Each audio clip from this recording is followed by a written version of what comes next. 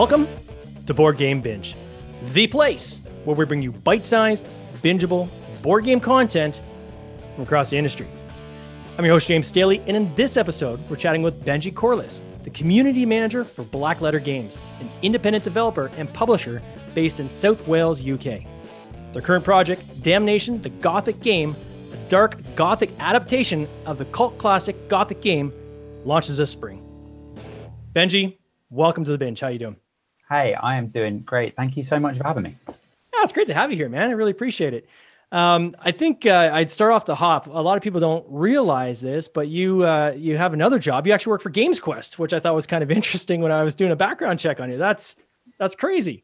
Yes, we bumped into one another. I not recently. I stopped working for them at the very end of last year. But yeah, I got into the industry by working with them. I had friends who worked for the company, and I've been working for them for the last couple of years, helping to build their marketing and build all their new websites, their web stores, and all that stuff. And it really gave me a solid grounding in the industry.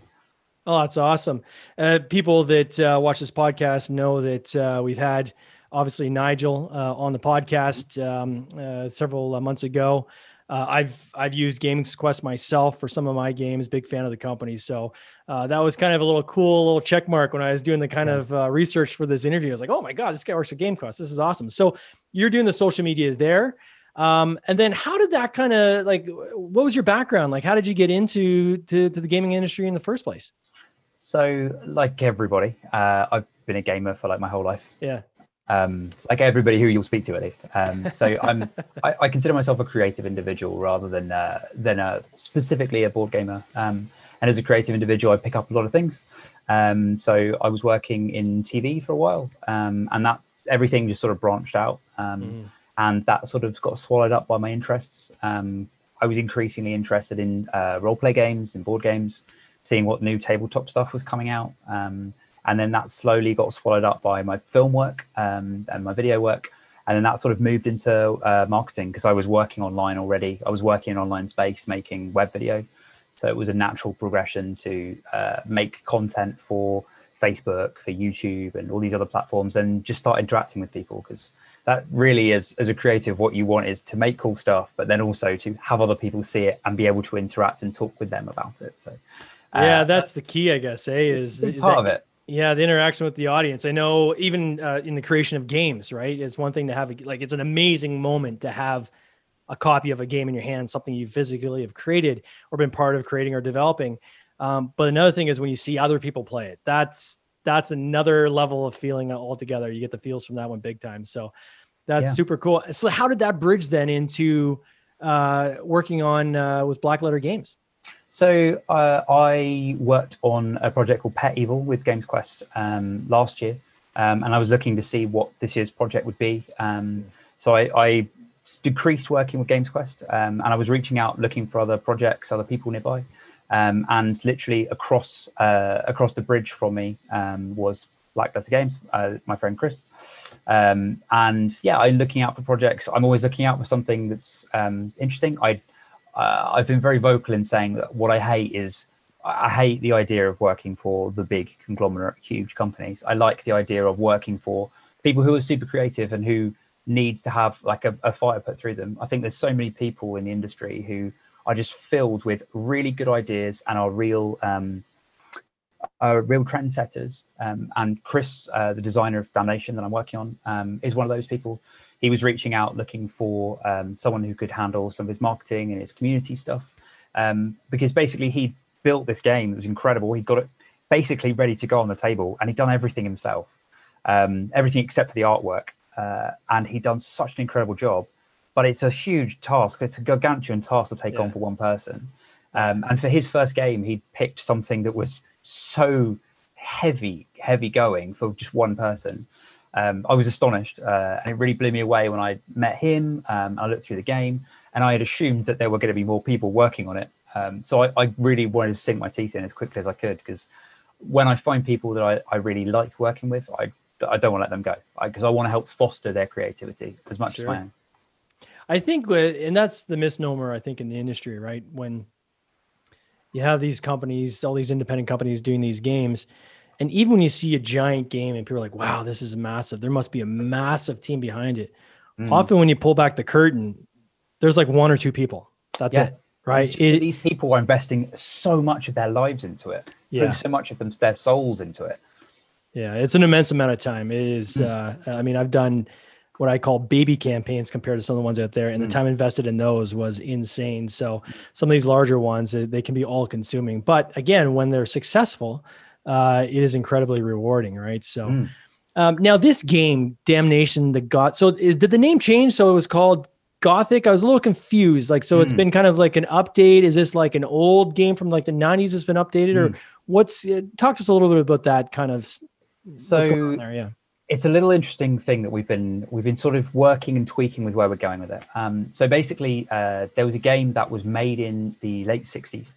And this game has been heralded as one of the early Gothic board games. And it supposedly is one of the first games to include like PvP combat and certain mechanics. I don't know how much of that is official, but that's certainly what has been touted for a long time. And this game basically got released in the 90s, and it was a big 90s hit. It was referred to as one of the classic games among Monopoly and Cluedo and the Gothic game here in the UK. And they had some near misses with Hasbro a couple of times, and the timing of it just didn't work out. It nearly had a film adaptation. That didn't happen because Jumanji came out, and like it had all these delightful near misses. But it was this really dark, quirky game that was kind of like a Talisman-like, where you're moving around a board, leveling up, trying to hurt the other characters and beat them to doing a thing. That sort of classic old school like Games Workshop style game. And it has this beautiful odd story. Like, it was made by this guy, Robert Wayne Simmons, who basically was a screenwriter who started creating some of the biggest folk horror films here in the UK.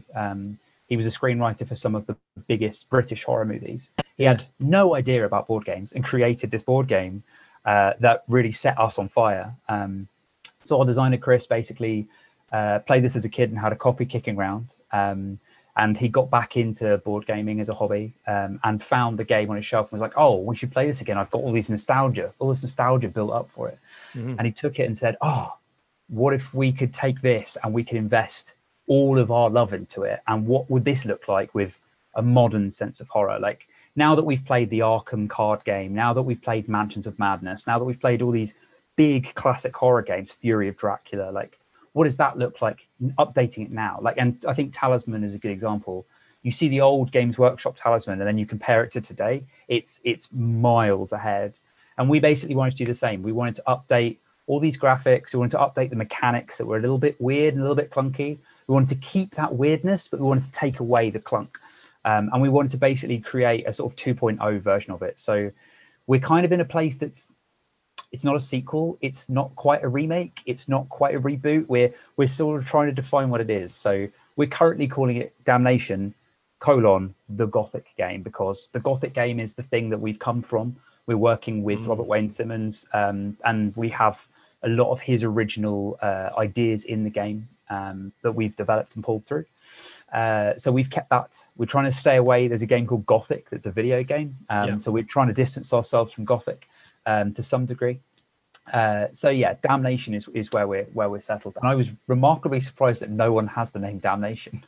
So is it like is there a licensing deal, or how did that bridge happen? So obviously the updated version is, as you say, 2.0. So it's an improved version of the game, but it still honors and pays tribute to what came before it. Obviously in cases like that, the question of, well, okay, is there licensing, or like, have you just how did that play out? Like, how did you guys approach that side of it? So it's a really interesting thing, particularly for what I do, because I work on so many different projects. How licensing works in the industry fascinates me, because you can't really copyright games mechanics. And as such, it's amazing that as an industry, we hold IP so closely, I think. So we basically reached out to the creator of the original game to see if he held the rights, he had the license. We worked with him on a deal so that we have a fully licensed game. so that we are working closely with him because we wanted to take his idea and his vision and move that forward. We didn't want to just disrespectfully just say politely, we're just going to do our own thing. Like, it's important for us that we take some of the humor and the quirk from that original one. And that, I think, personally, can only come from having a properly licensed title. That was really important to us. Yeah, and I think this is what is interesting, right? So, because Rich McRae is another good example of someone that's working on a game that's kind of an update of a classic. And part of the challenge is sometimes is even tracking down who even has the rights to that IP. It's funny you say that because if you look at the Wikipedia page for the original creator, the Wikipedia page, I think, says that he lives in Spain and it's like this long. And we basically tracked him down and he's just in like this sort of dark corner of the country. Like Chris was looking for old copies of the Gothic game online. They were going for hundreds of pounds. And he reached out, managed to find the original website of the creator, who has this like old rickety like web 1.5, like it's only just online, but that relic like really kind of feeds into the narrative of this like British folk horror. Like, it's a bit dusty looking, like it felt like an old book that you'd found on a shelf that felt a bit like, oh, is this a bit spooky? Should we open it? And reached out to him. He was like, oh, I've got some copies. You can buy them directly from me rather than eBay. And then the relationship then started. So actually reaching out to him was this really interesting part of the journey because, like I say, I don't want to work for big conglomerates. Like, it wasn't like I was a huge company reaching out and saying, here's a contract, like, we'd like you to sign this because we're going to, it was very much a mutual, like, we'd like to discuss ideas and kind of stuff. So how do you tap into that cult following behind this game, right? So obviously it's got a following of people that are, have all the nostalgia of the original game. Maybe now they're older, they're looking to get copies for themselves, give them to kids and so forth. How do you tap into that? Because I imagine there's a built-in audience you can utilize there, right, as part of your campaign. So part of what I do specifically as someone who works online, my job is to look for audiences and to reach out in innovative ways. There is no point in taking your game and just throwing it at the same board game people over and over again. It's pointless because they are inundated with so many products that are amazing every single day. So what we've done is you take the time to go and find where that old audience is now. You work out the headspace of where those people would be in their life now, and you go looking. So for us, what we're doing is we're reaching out to board game community because that's obviously part of the community that we're already involved with. But we're also reaching out and specifically looking at like alternative art groups, clothing groups, Gothic music groups. And there's a huge community online for British horror, specifically British folk horror, folklore stuff. And we found that there's a lot of fans who've come and they've gone into that community. So we're reaching out to those guys as like this interesting, slightly contrasting to what you would normally do, to reach out to just normal board gaming people. Because for us, it's not just we're not just trying to sell board games to board game people. We want to share the hobby to new people and people that maybe have played something as a kid and completely forgotten about the hobby, and bring those people back, bring their families in, and re-spark them in the same way that when we refound the Gothic game, we had a spark filling us. So when this game was launched, I think it was last year, it actually went on Kickstarter, right? And it didn't fund, right? So you guys end up pulling, or the team before you had pulled it before it kind of got to the finish line, but still raised about $12,000 in Canadian dollars, which is not insignificant, right? There's a lot of campaigns out there, small campaigns, that would be happy even with that. Why is it you feel that it maybe failed that first time around? So I got brought on to work closely with the team after that initial campaign happened. So part of my job was to assess what happened and what went on there and really dive into the data.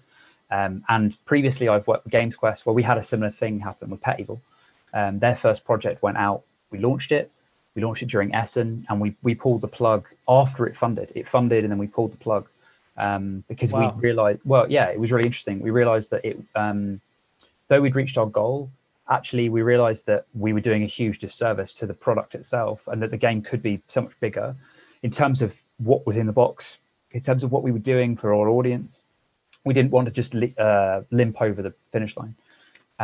So that was my background. I'd come with that already. So I think for Damnation, what I discovered was that a big key thing was just in terms of who they'd reached out to, they just hadn't taken the dive and taken the time and the dive into the community. Mailing lists are something that we talk about all the time in the board game industry, how important it is to have a mailing list and build a following and a community. And that's something that they just hadn't done for the initial campaign. They'd done a bit of it. They'd sort of scratched the surface. But it was incredible to me that there was this game that had this beautiful launch video, this artwork. The artwork by our artist Hugh is mind-blowing to me. Like every single thing I see is something that I would have on a t-shirt. Like it's like a band t-shirt, every single piece of artwork. And that amazed me because projects like that don't fail. Like that's just not a thing. So I immediately knew that something was going on in there a bit deeper, something that wasn't quite expected, that I wasn't expecting, because what you would expect to see is the project that maybe they haven't quite baked everything, you know, so they haven't properly cooked up what their miniatures will look like, what their stretch goals will look like. All of that stuff was in place. Like it was a full campaign, everything was there. The game was ready to go, which really, really surprised me. But that's how I knew I wanted to work with Chris. I knew I wanted to work with our designer because he has put so much love in, has it all ready to go. What he needed was the community. He needed the people, he needed the interactions. He just needed to get it in front of people and have, like we said at the very beginning of this, put the game in front of people and it becomes a new thing. It becomes something more when other people interact with it. That's the medium. It's not something that we just create for ourselves. Even if you created a solo title just for one person, you would give that to somebody else and they would play it. So same but contemporary, right? Exactly. I have, for people that are watching the podcast, we'll try to be descriptive as possible for those who are actually listening, but I do want to share the original Damnation, the Gothic game Kickstarter page as we kind of talk through the game, because I think the visuals are beautiful, right? They are. I mean, there's no doubt about that. I think the board setup and so forth, it's interesting for people to see. So if you're cool with that, I'm going to do that while we chat. Can you explain, let's get into this game, explain like how you played this game, what the basic essence of it is, just kind of paint the picture for people as to what this game is all about. So I'm going to provide a very British thing right now. What we have put together is something that is a love letter to the original, but also a love letter to classic British games. I mentioned Games Workshop titles before. This is a love letter to those. So our game Damnation, the Gothic game, is specifically a brutal player versus player combat game. There really aren't many of those anymore. No. And we wanted to lean into this genre that doesn't really exist anymore. In a world of all these co-op titles, we specifically wanted a game where, yes, players are fighting against one another. Our player team enter Dracula's castle, and they're exploring Dracula's castle and its various rooms, looting some of the rooms, interacting with characters around the rooms, avoiding traps. And as you go through Dracula's castle, our team are trying to not only fight each other, but fight Dracula, and can summon Dracula and can play as Dracula to then start murdering the other players, which has this really interesting mechanic as you sort of switch bodies and take over and become far more powerful as Dracula while trying to protect your own body.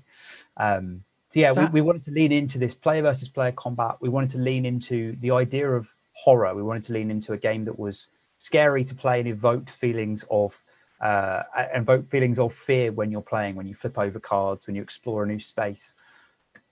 So a couple of things. One is the artwork is impressive. I mean, I think there was one thumbnail, and it might even change since then, but it says 130 unique cards. And these aren't, like, for people listening, these aren't cards just with some text on it. Like, these are like full on, imagine like a unique poster for each and every one of those cards. It is it's like a graphic novel spread out into a bunch of little cards, which I think is pretty nice. I mean, it is very, very high quality. The topographical board where you can see the different rooms, there's a spiraling staircase, for instance. And I guess the essence, you're chasing each other around this board, right? So you through this mansion, you can go into rooms. I guess there's some safety in some of the rooms, but if you're in the hallway, you can straight on attack somebody either with weapons or so forth. Is that how that kind of works? Yep, and you can lay traps for one another. There are various magical components where you can take control of other people's bodies to move them through traps or into less safe areas.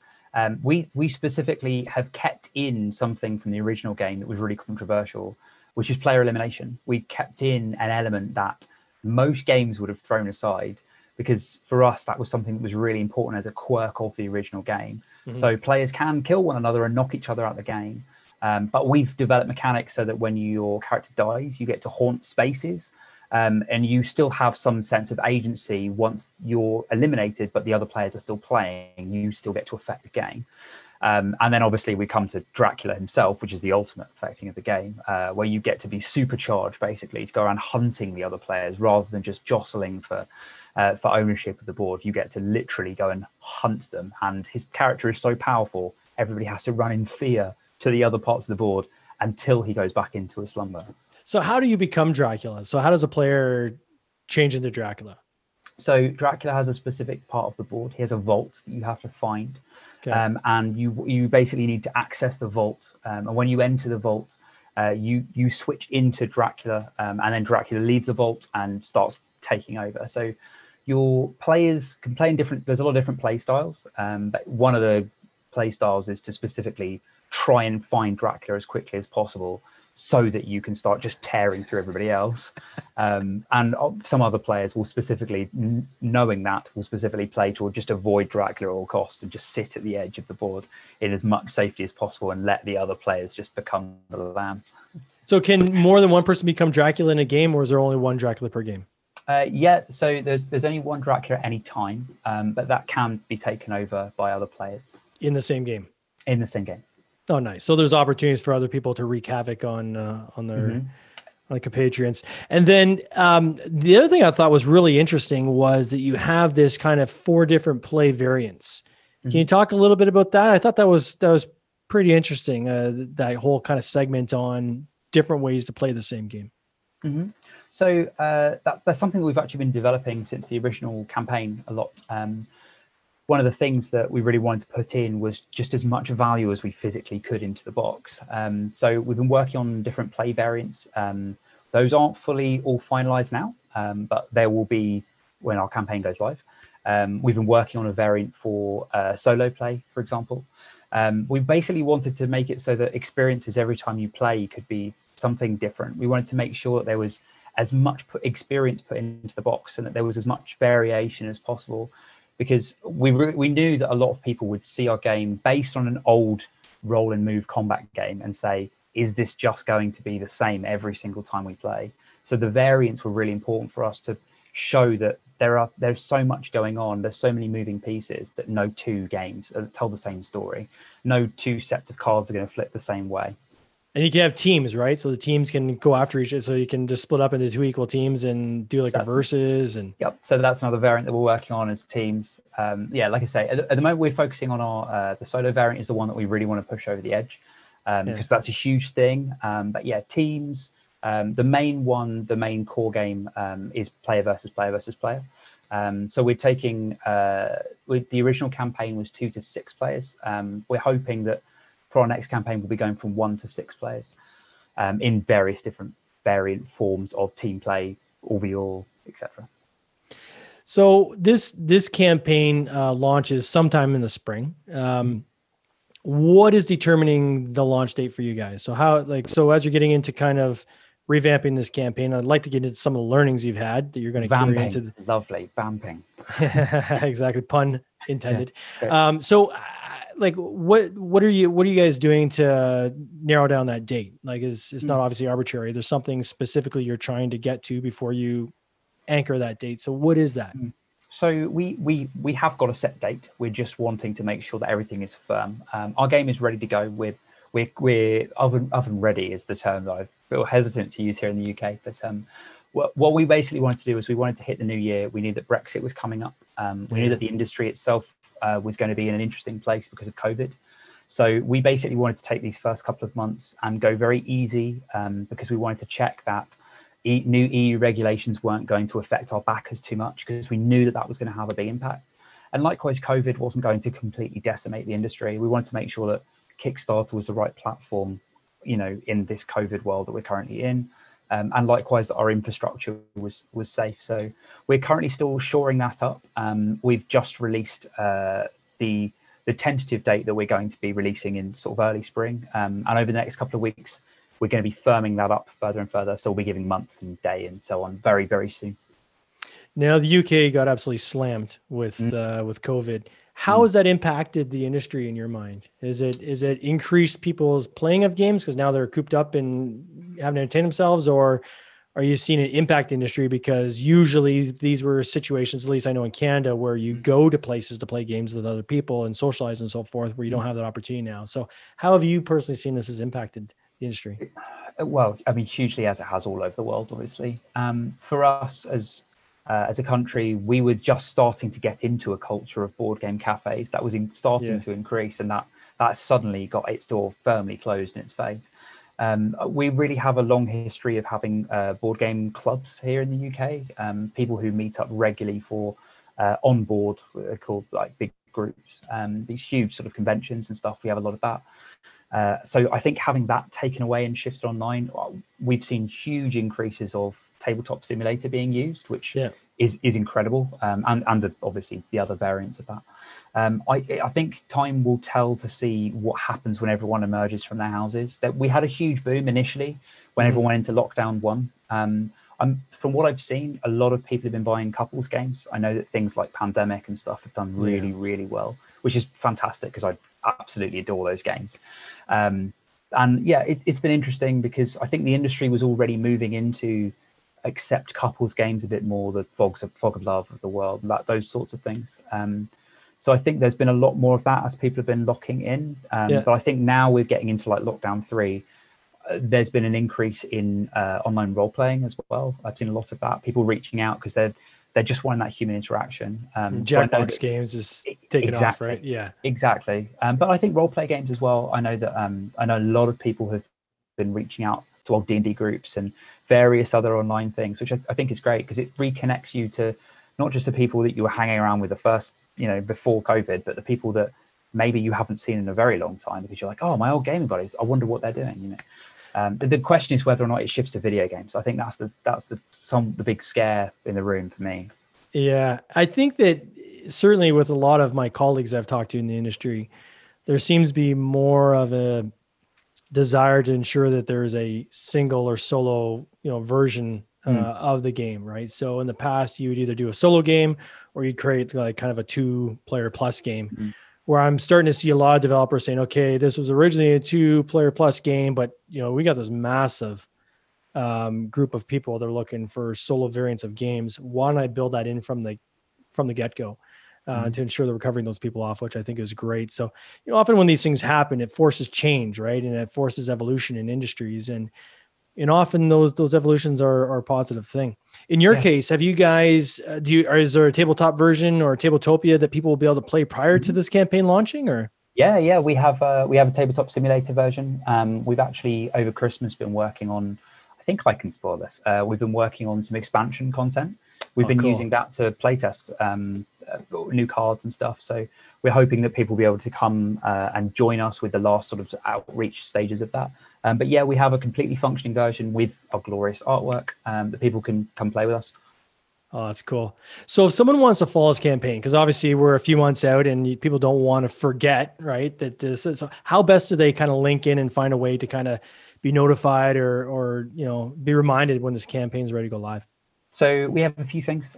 First and foremost, we have a mailing list. We're very keen on our mailing list. I mentioned mailing lists earlier. It's a huge thing. Our website, blacklettergames.com, has mailing list where you can hear all the latest updates for all the various things that we're doing. Secondly, we have all the social media where we're posting stuff out. For me, interacting with the community is about giving. So if you go to our Instagram page, you can see our art being created in various stages. We've got sketches to inks to colors going all the way through for our artwork. We've got Spotify playlists that people can check out for playing board games online. So if you want to find us on social media, we're Black Letter Games almost everywhere: Twitter, Instagram, Spotify, like I mentioned. But the third one is we'll have our pre-link for our Kickstarter campaign before we're ready to go live. So we'll send that out to you guys so people can find that through you. Oh, awesome. So what we'll do with the Board Game Binge is Either, if it's sooner rather than later, we'll attach it to the show notes of this actual podcast. If not, then we can always send it on our Facebook group page. We'll send out a link to people so they can follow the preview link. I think this is a cool game. I love the whole idea of the nostalgia behind it and bringing kind of something old back and contemporizing it and making it new for a whole nother generation. I think is just awesome. So congratulations to you guys for putting this thing together. And quite frankly, for hopping on board yourself with Black Letter Games and help them get this thing across the finish line. Because I think there's a lot of people that really, really want this game. Thanks so much. And, Benji, I know I might run into you at the Games Quest side as well, because as you know, we use Games Quest. But I just want to wish you all the best this coming year and the best of success. No, thank you so much for having me. Thank you for taking your time and for being so careful and giving to the industry. It means a lot to me to find other people who have got a like mind. So no worries. Thanks a lot for having me. All right. You take care. Cheers. All the best. This has been an episode of the Board Game Binge podcast, hosted by James Staley, produced by James Staley and Mike Bruner, with original music by Nick Smith. If you would like to watch these interviews live, simply join the Facebook group Board Game Binge, and you'll get access to live interviews, giveaways, and interesting board game content from across the industry. I can't wait for you to join us. See you next time.